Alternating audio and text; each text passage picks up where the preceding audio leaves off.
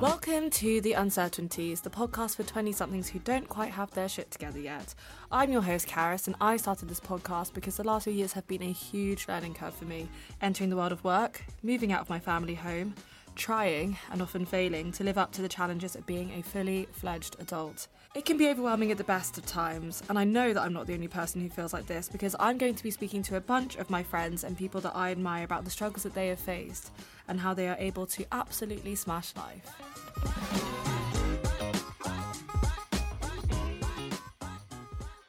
Today's guest is a marketing strategist who recently landed an exciting new role in the gaming industry. However, it wasn't all plain sailing in her early 20s. Perla felt unsatisfied with her job, which, coupled with a breakup, left her questioning herself and her purpose. In 2020, Perla was made redundant, a situation that few people find themselves in so early on in their career. But she refused to be defined by this setback and instead harnessed her marketing expertise to create and co-host her amazing podcast, Think Twice, analysing cultural insights based on speculation. If anything, the last few years have gifted her with the confidence to step outside of her comfort zone and into more exciting roles. So welcome, Perla! Hi, I'm so excited to be here. I'm excited to have you. How are you doing? I'm good. I'm nervous. I'm definitely nervous because I'm really used to interviewing, not being the interviewee. So this is a very new experience for me. A change of events, I know. Yeah. Oh my God, no, I'm really excited. I know, but it's like I'm not in control. So it's like not my podcast where I don't know what you're going to ask me, what's going to happen. And usually, like, if you ask Ronak, my co-host on Think Twice, like, I'm the biggest control freak. Really? I'm like, got it planned down to a T. Oh, I'm a strategist. Of course, it makes sense. I strategize. Yeah. I do. Much to everyone's dismay. I really piss everyone off, but I do. I feel like I need to do it and have it in my head what I'm going to do. Otherwise, I freak out. It's how I deal with my anxiety, I think. Fair enough. I do feel like a lot of people are in that position. But in terms of like dealing with feeling in control and then going through COVID, how do you feel like you've managed to deal with that? Have you found it really difficult? Terribly. Absolutely terribly. The worst. The absolute worst. Oh my God, no. I've had... I have anxiety, it's just generally, and I think COVID really kind of took that out of me and was like, here you go, honey, here it is, times a thousand, baby. You're on your own, you're working from home. I'd started a new job. I've started 2 new jobs in the pandemic. Oh my gosh, fun. wow. Okay. Yeah, exactly. I was living with my family, say no more. Sorry, Mum. And it is, you don't have, I usually have that soundboard of people around me to kind of talk me out of a bad place. Like I'm a very intuitive person, but sometimes it's not too good.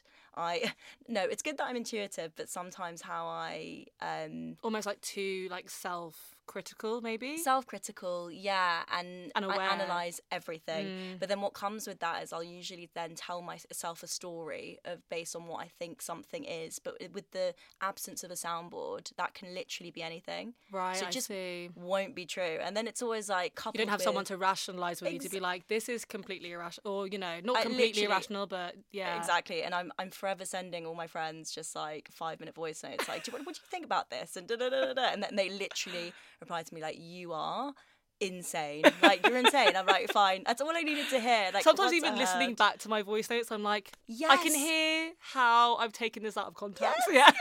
No, I don't even have to listen back to the voice note sometimes. Just saying it out loud. It's amazing how when you speak something that's in your head that's driving you crazy and you actually say out loud, it makes you just realise how ridiculous you're being. And it's anyone that suffers from anxiety out there, that is like my biggest thing that I do. I write things down, or I record myself saying them to a trusted friend, or I just say out loud. Yeah. Or you can record voice notes on your phone and no one ever has to hear them. God, imagine if that came out. All the hacking freaks me out. So the first thing that I wanted to talk about with you is you mentioned being 24 and that being a really pivotal time in your life for a number of reasons. So a lot of it was to do with not being very satisfied in your job, and then also your relationship. And I just wanted you to talk about that time, because I think a lot of us see our life in different variables, and I think as soon as one of those variables is compromised, we feel incredibly vulnerable, and it's it puts us in a state of like we're kind of on the back foot. So I imagine that at a time where quite a few variables, I guess, in your life felt really unstable. It was a really scary time. Well, something I realised, like, during that time was that we're never kind of safe. We're always subject to change, but there's always these constant or seemingly constant things in our lives that kind of put us in this facade that are actually really comfortable, and that's not always a good thing. In fact, it was a really, really shit thing that kept me quite stunted. Am I allowed to swear on this? Yeah, of course. Oh my god, do it all you like, don't worry. It was kind of a shit thing that really stunted my development. Like, the situational things weren't actually the thing that made me feel bad, like the end of the relationship. And also, I didn't mention this in my answers, but at work, a lot of my mentors had left and moved on to other opportunities, and that kind of kicked me up the arse, really. And it was more the things that were happening inside of me that were so worrying. And well, at the time they were really worrying, but I'm really happy they happened. Like, I didn't feel challenged at all creatively, which I feel like so lame saying that. I hate that phrase, but I didn't. Like, I didn't. A lot of the clients that my old company had required the same level of strategy, and I really wanted to do more brand stuff. So it was that. I wanted to travel. Like, it had always been my dream to like move to Paris and work there for a while. This was before Emily in Paris came out, so can I just say I do not want people to think I watched Emily in Paris and got really inspired. That's the life that I want. That is me. That is literally me. She inspired me. Yeah, I'm like Perla in Paris. My boyfriend actually always jokes that I should do that and make an Instagram like at Perla in Paris. 100% do it. Yes, I'm so behind that. No, yeah. So I actually, for ages, I was chatting with my work to see if they'd send me there, but it wasn't really. I didn't think there was a place in the Parisian agency for me to go to, so it didn't really work out. It wasn't really like fitting into place, and I just felt like within me, I felt like who I was becoming and who I actually wasn't matching my surroundings, and I felt so disjointed, like really anxious all the time. Like, my body was physically telling me like, you need to move from this, like this isn't right for you anymore. Like, something that felt so right and something I really enjoyed in the past. I loved that job for like a year and a half. I absolutely loved it, and then suddenly, no, like, this isn't for me anymore. Like, I need to be challenged creatively. I want, opportunities to travel in my job. And I didn't really see a future for me at the company because I joined when I was junior. And I do feel like, especially with women, when you join a company and you're having loads of fun and you're kind of really junior, you're perceived a certain way and you're put in a certain box. And I don't know if you ever are able to move from that box and be really senior at the same company, and I'm not saying don't have fun at your first company, and like when you come out of uni, like definitely have fun, have so much fun, but make sure you're at a place where you think that the perception of you could perhaps change and people will see you as that you're able to grow with the team. Exactly. That's actually been a real thing for me at work too. Like, how much of your true self do you show at work? But I think getting that level of like authenticity out of a person and like making them feel really comfortable is a really good thing. Like, I think it's really aided my work that I feel really, really comfortable with my team now. Yeah, which I haven't had at a previous It does come job. with age. It really does come with it. It comes with age, comes with confidence, and also something that I've tried to trump out even now because I'm still like this. It's just like being apologetic just for existing. Like, oh, so sorry, you haven't invited me to this meeting. Oh, sorry, but like, no, like, you've been hired there. Yeah, you're constantly in position when like they pay for your voice, they pay for your opinion, and yet I just feel like I'm not qualified to say shit. Like, I'm just like, why are you asking me? But I know I've got good ideas. I know I'm very like into culture, and I know that into culture. God, that sounds naff. I'm really endued with my surroundings. I love talking to new people, and that actually holds me in good stead for like not only my podcast but my job. Like, as a strategist, you have to be aware of the people you're targeting, the culture around you, the category, to be good. Like that, it's a constant. Like, I'm forever like, I've got tabs open, like so like thousands of tabs on my computer, like things that I need to read. I'm like, oh, I don't have time to read this. I need to stay in control of that. I don't know how much it's doing for my anxiety, but it's definitely making me a more like well-rounded person. I love that my job helps me develop as a person, not only professionally. And it's definitely like my perfect role. I never ever knew it existed at uni, and I wish that someone had told me. You have to like either choose something that you're passionate about or make loads of money, and you can't do both, which is absolutely not true, because complete bullshit. if you're good at your job and people value your voice, you're always going to make money. That's something I've realised. Yeah, completely. Not that I'm making loads of money now, but I mean, I've seen it happen. Rolling in the Benjamins, baby. Seen it happen with my own eyes, and I'm hoping to one day do that. And Yeah, also, definitely. it comes from loving what you do. Like, you have to start by loving what you do, being passionate about what you do, and because that will drive you to work really hard to then get to the place. Yeah, definitely. Like, I remember, like, when I was at uni and we were about to leave, like in I went to fourth year, so sorry, to graduate. I was like, I don't want to be a lawyer. But I'm really good at arguing. Classic. Like, how many times do your parents tell you that, like, oh my God, you'd be such a good lawyer because you can argue your way out of any situation. Yeah. You're My mum was right, like, cheers. I was like, you could tell me that soup isn't wet. Like, that's her favourite phrase. She's Belgian, by the way. That's why she says these phrases. But I'm like, yeah, I guess I can argue, but I don't know if that means that I want to work. Devote my life to the judicial system. Yeah. So in the end, like, I went to a careers advisor and I just said, like, what can I do? Oh God, I never did that. I thought I really would have benefited. First I did an internship at a marketing agency. I don't know what it was about advertising. I think it's just like the mesh of, research, data, creativity, all in one place and in conjunction with each other, that really attracted me to it, because I really, really wanted to do something creative, but I can't do anything creative with my hands. Like, I'm not you give me a paintbrush and it will look like a piece of shit. So but I know I'm creative, so it's just such a weird thing, and I'm like, but how am I creative? Like, how do I harness this into something that's valuable? Yeah, exactly. And they spotted that in me. I was really, really lucky. I had a good manager when I was interning at this place, and they were like, do you know what strategy is? And I shadowed the strategy team and I saw what they did. I was like, shit, this is your actual job. Like, you literally... You're making a living out of this. Just understanding people, understanding culture, and positioning a brand so that people will care. That's literally my job, to make people care, which I absolutely love. Sorry, fast forward to the careers advisor. And I said, like, but I don't want to do something that anybody could do. I want to feel like I am contributing to something so much that they're like, oh, Perla's the only person that we need for that. And I don't know why. I don't know where that stems from, but I remember saying that to the careers advisor, and it was just such a, I think for everyone it's a very harrowing time.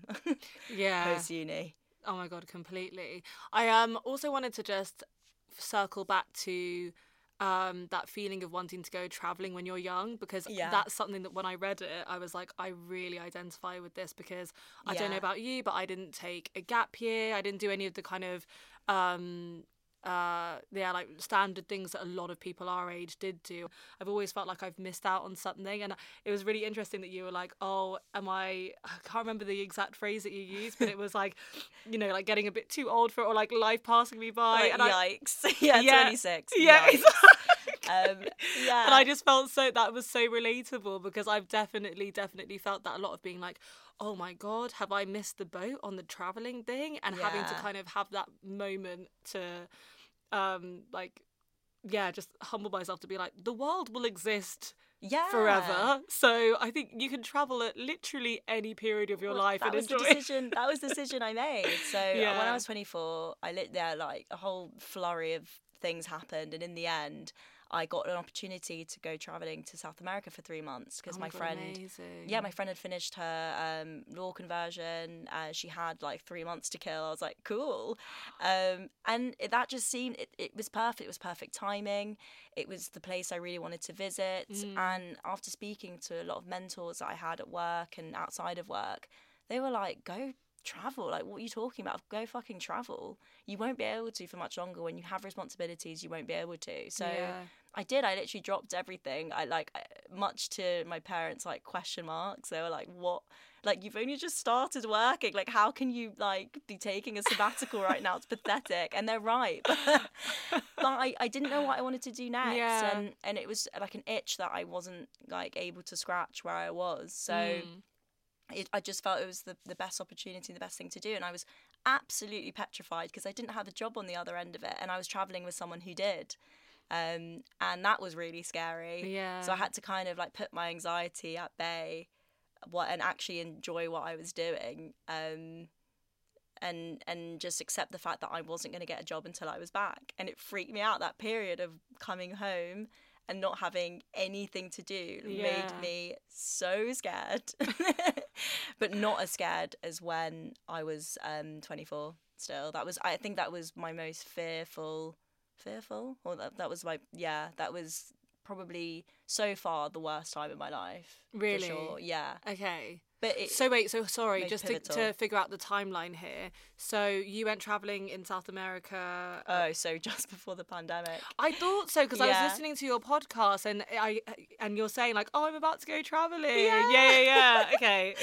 This is making sense now. I have the timeline in my head. Okay, and then 24 was I came a year and a half home. maybe before that. Yeah, exactly. So I graduated from uni when I was 23, got a job like 3 months after that. I worked at my first job for like a year and 10 months, like just under 2 years. Went travelling, came back, got a job literally in 2 weeks, because I did about 14 interviews, and it was manic, and I don't know why. I was like, why am I rushing so much? But now I'm really glad I did, because although I got made redundant in the end, it allowed me to get the job within the network that I was in. So I could have been without a job for months, but I didn't obviously know that at the time. So all these like little decisions, like, yes, I ended up not being at the right opportunity, and obviously I was made redundant. But then if I hadn't have taken that opportunity, I wouldn't have been able to have a job that would have taken me through to now at EA. So all of these little things like happened for a reason. I hate that phrase, but it does. It happens for a reason. It does. You don't realise at the time. It does. You never realise at the time. Redundancy was less bad though, because it was happening to me. I couldn't control it. Yes, and again, for someone who feels like they need to control situations, I imagine that these things funny. are quite like big testing times for you and your character to kind of see how you can navigate that period. I hate being out of control of things, but I also hate having loads of decisions to make. I don't know how to explain it. So like, I also hate feeling like overwhelmed by lots of like my decision will affect me and I cannot blame anyone else. So when I was 24, I had to make that decision. I had to step out my job less than 2 years in, which is so frowned upon in general society, which I've never understand why. I'll go into like a bit later. Yeah, I was in control of my decision, and that scared me shitless, because it means that like whatever I choose was completely my own doing, and who knows what will happen. Whereas when I was made redundant, I didn't have a choice in the matter. I had to like bounce back into action and act upon something that had happened to me. And it wasn't the right fit for me. So it was very bittersweet. So I'd rather it didn't happen during a pandemic, but I was glad it happened, because I was like, I was psyched to my mum. I don't know if I don't get made redundant, because it was when we'd found out that people were at risk. If I don't get made redundant, I'm going to be unhappy. If I do get made redundant, I'm going to be made like unhappy. Like there's no like winning in that situation. Oh, and that's I know that feeling, and that's really difficult actually. Yeah, it's the unpredictability of just the pandemic, and I'm like, when am I going to get another job? Will I get another job? What if it's another job that I hate? And you have like the PTSD from the last job. You're like, oh my god, I'm not confident enough to get another job. I don't know what to do. Anyway, that was no picnic. I say that the 24 wobble was worse than when I was made redundant, but like that's not to understate how bad being made redundant felt at the time. That was no picnic, let me tell you. Yeah, and I definitely do want to talk about that in a lot more detail, because as I said, it's not something that it feels still like a very taboo subject, and something that a lot of people in their 20s don't feel is relevant to them. They're like, oh, if I think about redundancy, it's people who are, 40 plus or blah, blah, blah. Yeah. But especially because of COVID, I do feel like I actually do know quite a few people now. Well, like at least a handful, maybe 10 people who were made redundant with the circumstances. And it can feel quite isolating, I imagine, because you feel like you are the only one who's going through it at the time. And I think knowing that other people have gone through it, and how kind of just like normalising the conversation, I think would be a massive help to a lot of people. Oh, definitely. Like when I was made redundant, it was when did we find out people were at risk? I think it was mid-May. oh, it's my redundancy Anniversary. anniversary. Happy. Oh my How god! sweet. Cheers to that. Cheers to that. Fantastic. Yeah, I was made redundant in like mid May, and it was kind of before. It was when everyone was getting furloughed, and that company just Yeah. wasn't furloughing, which I won't go into. But essentially, yeah, I did feel completely alone, and I'd only just got that job, so I was also really embarrassed because I'd literally just changed my LinkedIn like status. Oh god, no! I changed all of it. I told everyone. It was like quite like a big advertising agency. People were really like, people from here, there, and everywhere were like commenting on my LinkedIn update, like, oh my god, well done. And I was just so embarrassed, and in like, you get told a million times that it's not because of your performance, it's nothing to do with you, but to be actively like told that you are actually of no use to this company, Yeah, so of we're course cutting you're you gonna off. it's gonna feel It personal. felt There's no so way shit. not. Yeah, and it really knocked my confidence. No, I can imagine. So it was like this kind of balancing act between like, I really need to get a job, but also I'm so like exhausted by this whole situation, because it wasn't just like a Zoom meeting invite and then I was told I was made redundant. It was like a whole thing that lasted a month of like, because it was a mass redundancy. It was like over 100 people. Yeah. So it's just a lot. Yeah, Yeah, there that's was a lot long of legalities. period. Oh, yeah, God. it's like the Hunger Games. It was awful. Again, if you're not familiar with the redundancy, like legalities of it, like I urge you to Google it, but I won't go into it. But yeah, it's harrowing to your self-esteem. Yeah, I can imagine. And I didn't know anybody. Like, I'd only just joined the company like 3 months before, so no one knew me. No one could vouch for what I could do. I knew I was good, but I didn't think anyone else did. So it felt crap, like really. Yeah. But again, had that not happened and I was still in that job, I wouldn't be as happy as I am now in the job that I'm in. I say 3 weeks in, but I'm really enjoying it. No, totally. I think that's really, really important. In terms of that time when you were 24. Sorry, I realise you keep being like, this was a really dark time, and I'm like, let's just revisit this. I want to revisit it again, Perla. I want you to cry on this podcast. That's my aim.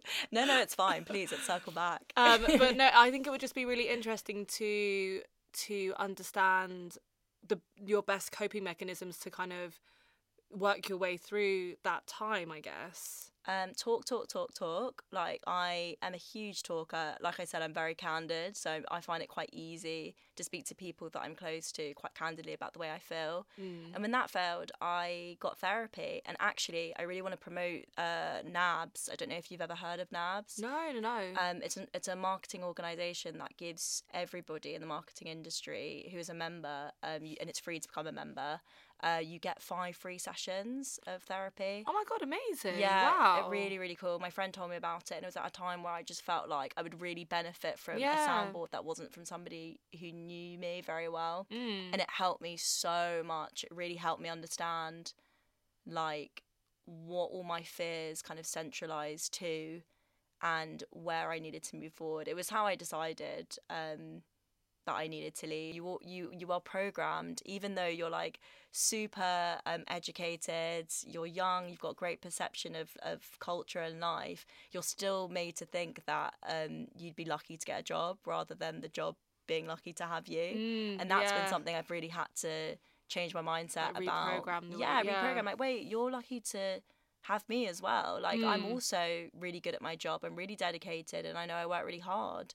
And when I have an interview with a new company, I'm just as much trying to find stuff out about them. Yeah, like sell the job to me as much as I need to sell myself to you. Yeah. But if they make you feel like it's any less than that, then it's definitely not the company for you. Like, I've been burnt enough times now to know what I'm looking for in a manager, in a like ambiance. Yeah, like the culture. Yeah. I'm exactly the same. I think that and again, I think like as the more jobs that you have, the more you learn that about yourself and like your methods of working.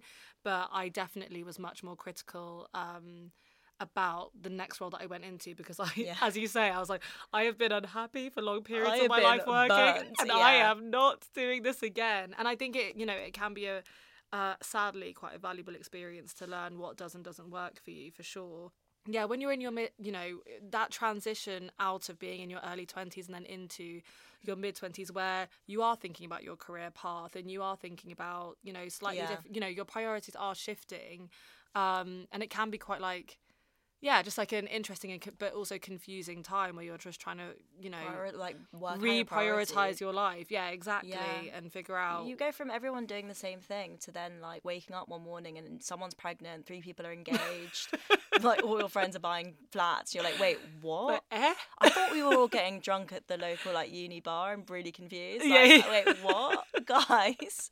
Why did no one tell me? Yeah, where was the memo? I have no idea how I've missed out on this. Oh my god, completely. It is. It's like you are kind of led through life as like a kid and a teenager. completely And handheld, and then you're like, oh god. And they kept saying this like phrase about independent learning. That was like a word, the phrase that they loved to tell me at school. Like, independent learning is really important. Independent learning. I'm like, oh, whatever. Like, this isn't important. Yeah, they had a point. Yeah, you're in charge of your own like destiny and how you succeed. And I'm not used to that. I really want to be led by the hand again. Is that okay? Why didn't they do that more? I Yeah, know. Is that normalise that? I want someone to take the register in the morning, ask if I'm all right, offer me a biscuit and milk at break time, and I just want to go back, please. Have a nap at 3 p.m. Yeah.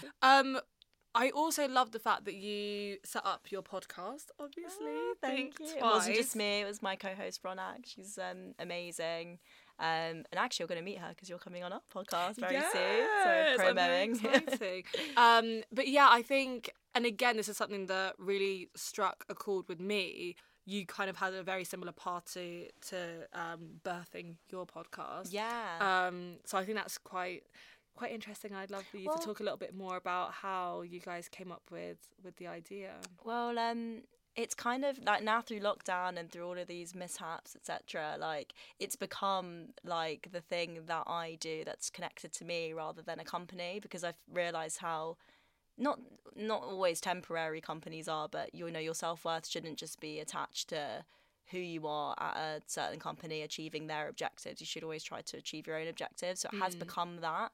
But the way that it was born was the fact that we were, strategists at an advertising agency, seeing the same really, really boring statistics, which was breeding the same creative work. So there was this one statistic that really shines out from it for me and probably for Ronak as well. It was in 2017. It was about Gen Z, about how they don't drink, they hate having fun. And then we looked at the study and it was like 10, I don't know, I'm making this up, like 10 Gen Z in like Indiana, 16 years old, like not even legally allowed to drink in their country. Do you know what I mean? Like, oh my god, so I've definitely heard that statistic, and I've definitely said that about. I'm like, oh my god, Gen Z, they just don't like. I've definitely been like, that's made an impression on me. That's fine as long as you've like done a meta-analysis and you've looked at loads of studies that maybe corroborate that study. I don't know, but it just made me so annoyed that everybody was writing strategies based on this paper that also kind of tunnel visioned. And it was just context. Exactly. And it was just making us so tone deaf. Like, we're meant to understand the consumer, we're meant to understand who we're targeting. So for me and for Ronak, we were like, this is ridiculous. Why do people just keep repeating the statistic? But then we realised like the origin of that, the reason why people were doing that is because they were time poor. Like, often at an agency you have to churn out maybe 3-4 briefs in a week, and it's a lot of thinking, and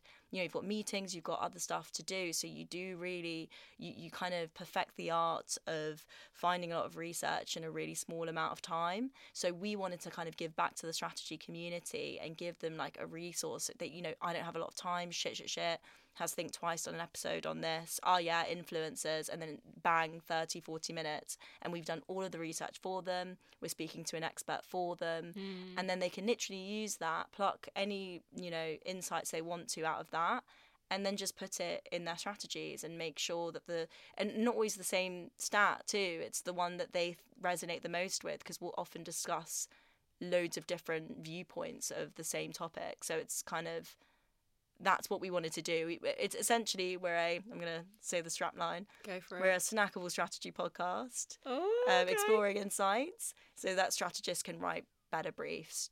That's literally what it is. Yeah.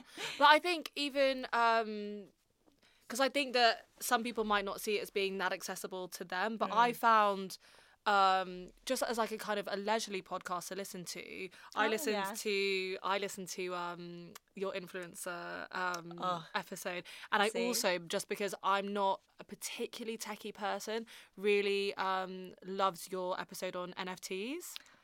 Because it's something that I've really struggled to get my head around, if I'm being totally honest.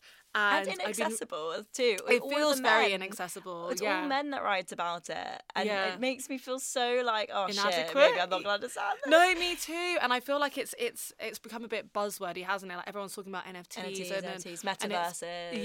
And you're like, I really want to contribute to this conversation, but I have no fucking clue. And it was really, I genuinely found your podcast episodes so enlightening because, as you say, you're not only do you talk about these topics really intelligently, and you bring in so many sources as well. So like I followed up and like read a bunch of articles on it, and it's just you like come out of the podcast feeling not only like you've learned a lot about a topic, but in a really short period of time, which is like the perfect thing, isn't it? Like I can, come here today and be like, after 40 minutes, I do know shit. Yeah. I can hold a conversation about this. But that's the point, and so you should, because we've essentially got like 12 sources in there, and we've discussed them all and our different opinions, and there you go. Like that's all it should take. Having worked at it or in gaming, you said something in your answers that I found really interesting, that was about, I kind of said, what surprises you or what do you feel really uncertain about still, and one of the things is misogyny in the workplace. And I think this is really interesting. Obviously it's something that I've definitely agree with or have experienced myself, and I was also wondering, having recently shifted into a gaming industry that I think is definitely perceived as predominantly male, how have you found that experience? I mean, obviously it's only been a few weeks, so you're probably not going to have tons of experience to pull on, but like whether or not you've noticed any changes, or like just what your thoughts at the moment. So I can't go into detail about anything, no, of course, but what I will say, so I took the job at EA because I've always noticed that, well, let me start from the beginning. So during lockdown, I kind of got sick of watching shit on TV. It was really, really boring me. I mean, I'm sure you felt the same. And my boyfriend's really into gaming, and I thought, for me, gaming used to be like, I was like, oh, okay, Pac-Man, Mario Kart, like, I don't know. No, obviously I knew like COD, all of the.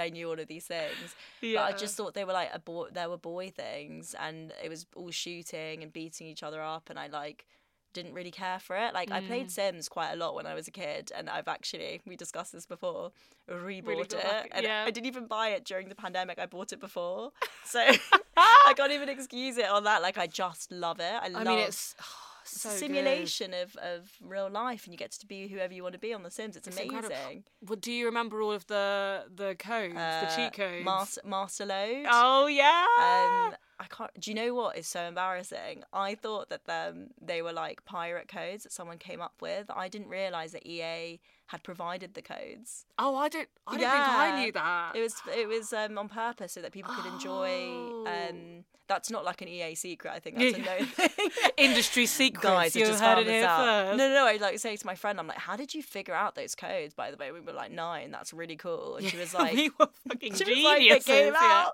She was like, they were literally public knowledge. Like I don't. So sorry, I digress. So I didn't realise that there were all sorts of games. Like there are horror games that I absolutely love. Like Resident Evil has just loads of different games. And recently one's come out, and I'm gonna play it. Like I keep saying, like this weekend I'm gonna play it. But like now things are reopening. I'm finding it really hard to find time to game.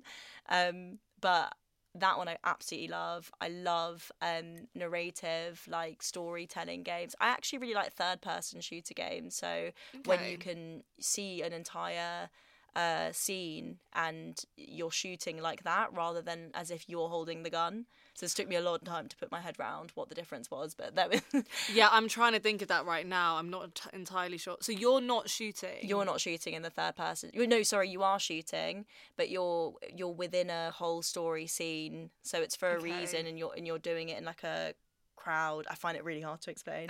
I need to like draw you a picture. Imagine with my mind's eye. Okay. No, exactly. So I really enjoy like storytelling, narrative, horror games, and I didn't realize that any of those existed. And I'm like, wait, why the hell did I not know about this, but you did? Like to my boyfriend, and I'm like, because you're a boy, so it's marketed to you. Exactly. It's marketed to you. Anybody that is a gamer has usually been introduced to gaming through a male influence. So if you've got like the only reason I actually played Sims or Crazy Taxi or what's another one I played. We're talking about Roller Coaster Tycoon. Simpson. Oh no. Roller Coaster. No, that's a good one. Loved that one. That was one of my faves. It's because my friend had an older brother. Right. And he introduced her to gaming, and she introduced me to gaming. Not really, like, hugely. Like, she used to play GTA. Like, I play it now, actually. I really enjoy that game. It's very sexist, sorry. But it's really, really fun. But, yeah, I just really wanted... I was really passionate about the fact that I could maybe make that better for people, and I could actually, you know, join and market things to girls. Like, I think the number one thing that's always made me realise I don't want to be at a company anymore is I don't want to be my senior. Like, I never actually want to be the director at this company. And if I say no to that, if like, you know, do you want to be the director at this company? Do you want to have your manager's role? And the answer is no, then I'm not at the right place. That's really interesting, actually. My worst line that anyone ever says is like, I just got to make it through the year, or, you know, it's 1 year of misery and then blah, blah, blah. Like, number one, like, you should never assume that you were all going to die peacefully at 95 in our beds. Like, you don't know how many years you've got left on this earth. Sorry to get really morbid. But you just don't. Like, why on earth would you spend a living moment in hell? Yeah. And I will always remember what my mum said to me at one point. That's such a good point. Yeah, like, I 100% was that person who was like, I just got to get through like, this. You don't know how long you're going to live. Don't think that, like... Yeah, don't think that you're any lesser than that your life and every second in your life is precious. It is. Like, my mum said to me, she cracked me up. I was like crying because at one point in one of my jobs in the past, and she was just like, I did not give birth to you for you to be this unhappy. Like, what are you doing? She was like, quit now. Just fucking quit. My mum's actually been such a good advocate for that, you know. Really? She's just like, yeah, quit. Like, if you're unhappy, quit. Yeah, do you know my mum was exactly the same. Yeah. She's like, get the fuck out.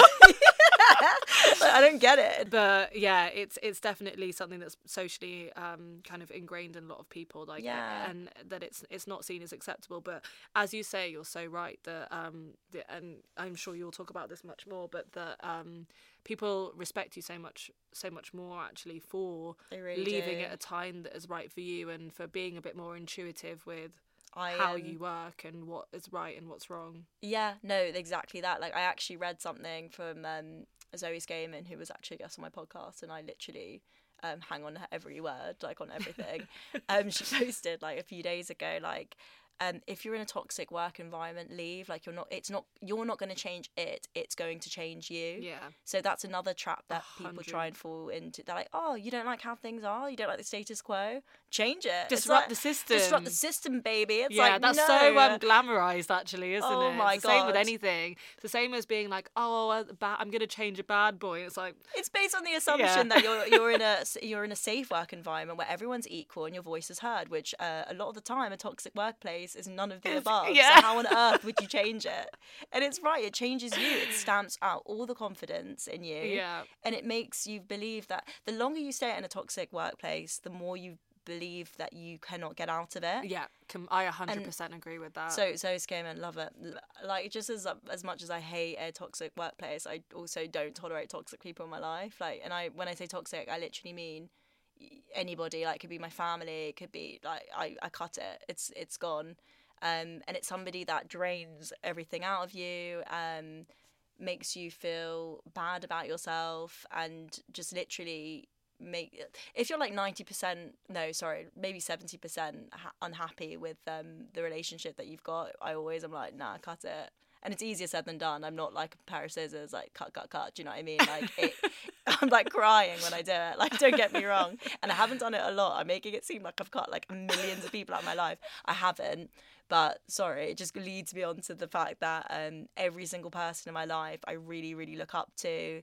They inspire me. They just fill me with so much joy. But they also tell me when I'm being an idiot, tell me when I should be paying attention to something, you know, in society, politics, you know, they educate me. And they teach me things, you know, they tell me when I'm being out of order. Like I so value every single person in my life, and they're all there for me for different things. Like some people are, you know, that I think I said that my mum, you know, she's taught me how to be kind. You know, maybe not done such a good job. No, I'm joking. I am kind. I'm just not always nice. Two different things. I've got friends that have, who are like my moral compass. Like there are like a handful of friends I've got that I will send them obviously a long ass voice note. That's just the way I am. Can't commit to a phone call, have to send you a 15-minute voice note where I'm like, hey, like, am I being a dick? But like ... It's always, and they'll tell me if I am, and I really need to hear that. I think something that would be lovely to talk about is things that you feel uncertain about right now. I'm still like uncertain about my kind of job journey, and I can't help but like hope that like the next few years pass quickly, so that kind of looks like it was behind me, like my little like hiccup. But as I'm kind of moving through life and I'm speaking to different people, and I also also reflecting back on the ways I felt back in those different roles and those areas of my life, I am actually getting more confident in my weird and wacky path. And like, it's actually the only way that you can replicate experience without age. Like the fact that I've worked in all these different agencies and places and under loads of different managers and management styles has prepared me for the role I'm in now, both, you know, professionally and like personally. So I'm actually really proud of it now. I can say I can pull up on all these experiences, and that, you know, I had a manager who was like this, and I worked on this project, and I worked at an agency that specialised in that. And from the way I talk, you'd think I have like 10 years experience, but no. It's just like crystallised into a very short... moved around, yeah. And it's actually part of the reason why I was so intent on travelling, because I was realising that I had really little life experience, and I'm a strategist, so I need to understand things to quite like a deep way and understand quite a few different people. And I was like, I need to travel to be able to do that. And don't get me wrong, I still do want to travel, and I'm really thankful that I'm now in a job that I will have a lot of traveling opportunities. But there are other ways, like just following your path and making sure that you're always learning. And like I said before, you always want to be that step ahead, and you always want to be the person who's more senior than you. Then you know you're still learning. So sorry, I waffled on, but basically, yeah, I'm still uncertain about how my path might look, especially to people that have probably more traditional ways of thinking of jobs. Yeah. But I'm becoming more comfortable with it, and I am embracing it a lot more as time goes on. Definitely. And I think that one thing that you have that's very, very clear when you speak is that that you don't need to feel anxious or worried about pivoting your career, because if anything, it's actually made you crystallize. I mean, it's given you periods of reflection. It's made you crystallize your work values and your life values, basically. Yeah. So, and I think that will give you actually a kind of level of confidence that a lot of people our age might not have. Do you know what my therapist told me? Sorry, this is such a line. You know what my therapist told me? This is my like favorite thing, because I was so like felt so shit that I'd quit my job. I was like, I quit, like I've just given up, and now I'm going traveling like an absolute like classic millennial white girl, like can't stand it.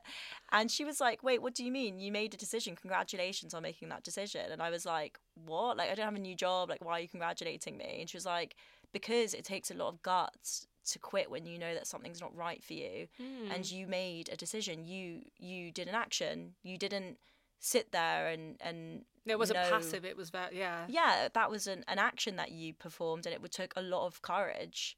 And I never thought of that of it like that, because we're always kind of programmed into us when we're kids that, you know, you shouldn't give up. And I still, don't get me wrong, like I still don't think you should give up, and you should always persevere when you think that the end goal is going to be beneficial to you. But when it's not, bloody hell, give up. Like, give up.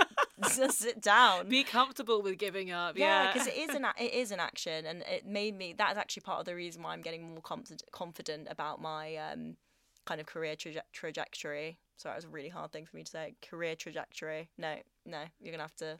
It's fine. No, you got it. Yeah, you nailed career it. trajectory. There we go. It's a tongue twister. As we wrap up the podcast and I ask all my guests, what is the thing that you feel the most certain about right now? That I'm always going to strive to follow what I think is going to get me in the right place. I know that it's not a failure. I know that if a door closes, another one will open. Hate that phrase again, but it's so true. And sometimes the second door takes a little while to creak open, but it will. Have faith. Yeah. I have faith that, I don't know why, because I'm not a religious person, but I do have faith that I will always find an opportunity that is meant more for me if that door closes. It's not the end until it's the end. Yeah, because I had to take a job that wasn't what I wanted to do because I'd been made redundant, but I had to. It was just survival, and I was just such a millennial. I can't cope. I was such a millennial. I was literally like, no, this isn't, you know, my destiny. This isn't what I want to do. Like, this isn't going to creatively invigorate me. Like, what the fuck? I had been made redundant in a pandemic. Like, chill out. Like, I should have taken anything. And my parents quickly were like, you know, put me down a few pegs. Christ, what you... I was like, yeah, fair. To be honest, it came out of fear. I was just scared of being put in another situation where I felt really bad again. Yeah. So it was just a fearful thing rather than an arrogance. Although it sounds really arrogant. No, I really like that. I think that's a really good thing to end the podcast on. Actually, I'm gonna take all of these very good nuggets of wisdom and like write a little quote. Of wisdom. Yeah. Honestly, like write a little quote book every time I'm thinking. I'm like, yeah. Oh God, it's not the end. Am I just like a bumper sticker? It's because I'm a strategist. I'm like, I know how to make things sound like sappy and yeah, I know. I love it though. God. It's so good. Thank you so much. Thank you for having me. No, honestly, thank you so much for coming here today and coming to chat and being so open about your experiences and like, yeah, just really offering your wisdom, really, because I do feel like there's so much to take away from that and so many things that I wish that I had learned when I was same 18 and figuring life out and just had that knowledge, so I think it's so incredibly valuable to so many people, and I really enjoyed this, so thank you so much for coming on. Thanks for having me, and I'm very excited to see you on Think Twice very soon. I know. Oh yeah, of course, you should plug Think Twice right now. Oh, everybody, Instagram at Think Twice Podcast, and you'll find the links to both of my podcasts. I've got another one. It's a collab that I have with another group. Oh my God. But it's as Think Twice, the brand. Okay. So how do we not touch on this? Oh, okay. It's good, but it's based on the same thing. Okay, got you. So yeah, follow it at Think Twice Podcast, and you'll get a flurry of links to just various topics that we've touched on. And it's all kinds of things, and it's like the intersection between kind of culture and tech and God, I need you to be like my marketer. Oh my God. No, but it is truly really insightful and interesting, and it's so kind of bite-sizey as well that it's really accessible and digestible, so I would highly recommend to anyone and everyone. Just like, subscribe, everything. Thank you. Thanks so much. Thank you. This is The Uncertainties, and we'll be back with another episode soon. Bye.